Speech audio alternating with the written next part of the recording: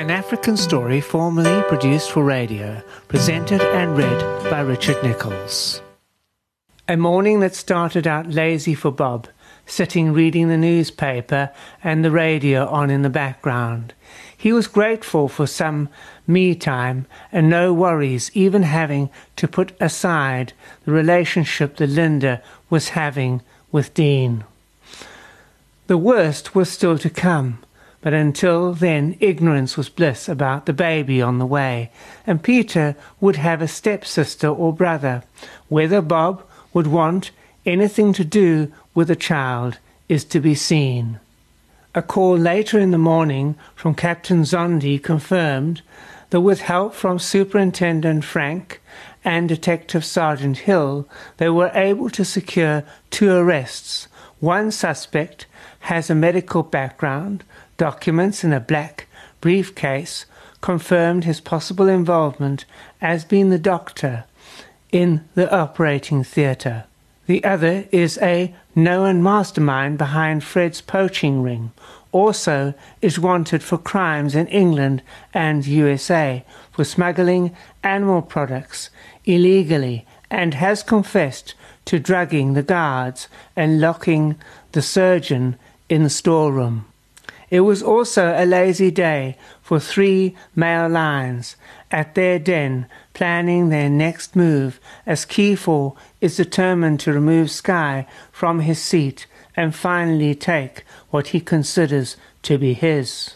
Together with the help of Scarface and Angel of Death, he hopes to double-cross the old boys by enlisting Wild Eyes to help with the takeover plan, as they will rule together. On a very hot summer morning, down at the river bank, we find 2 puff-adders, together with Croc and Clip. Croc, what do you get when you add 2 puff-adders together? Clip replies, I don't know. What do you get then? Croc, 3 is the answer. You understand? Mr. +1 plus Miss +2 equals 3. Where do you get that from? Asked Clip. Humans, if you remember, they do this thing called mathematics. According to the parrot Long John Silver, you do recall all those years back, he got free.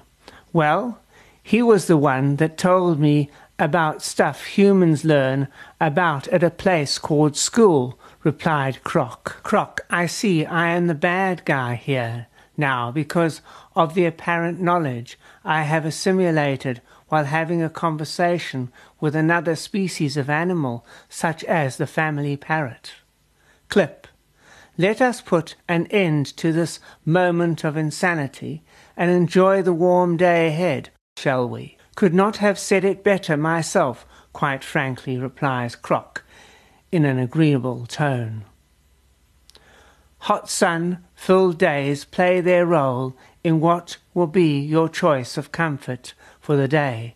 Hip the house and Billy spent most of the day in the water, keeping Croc and Mr. +1 entertained and in stitches of laughter. Bob picks up the phone. Hi, honey. I'm on my way home. See you later, dear, said Linda. As Bob is about to end the call, as he is speechless regarding what has happened in the last 24 hours, that she even had the audacity to want to come home.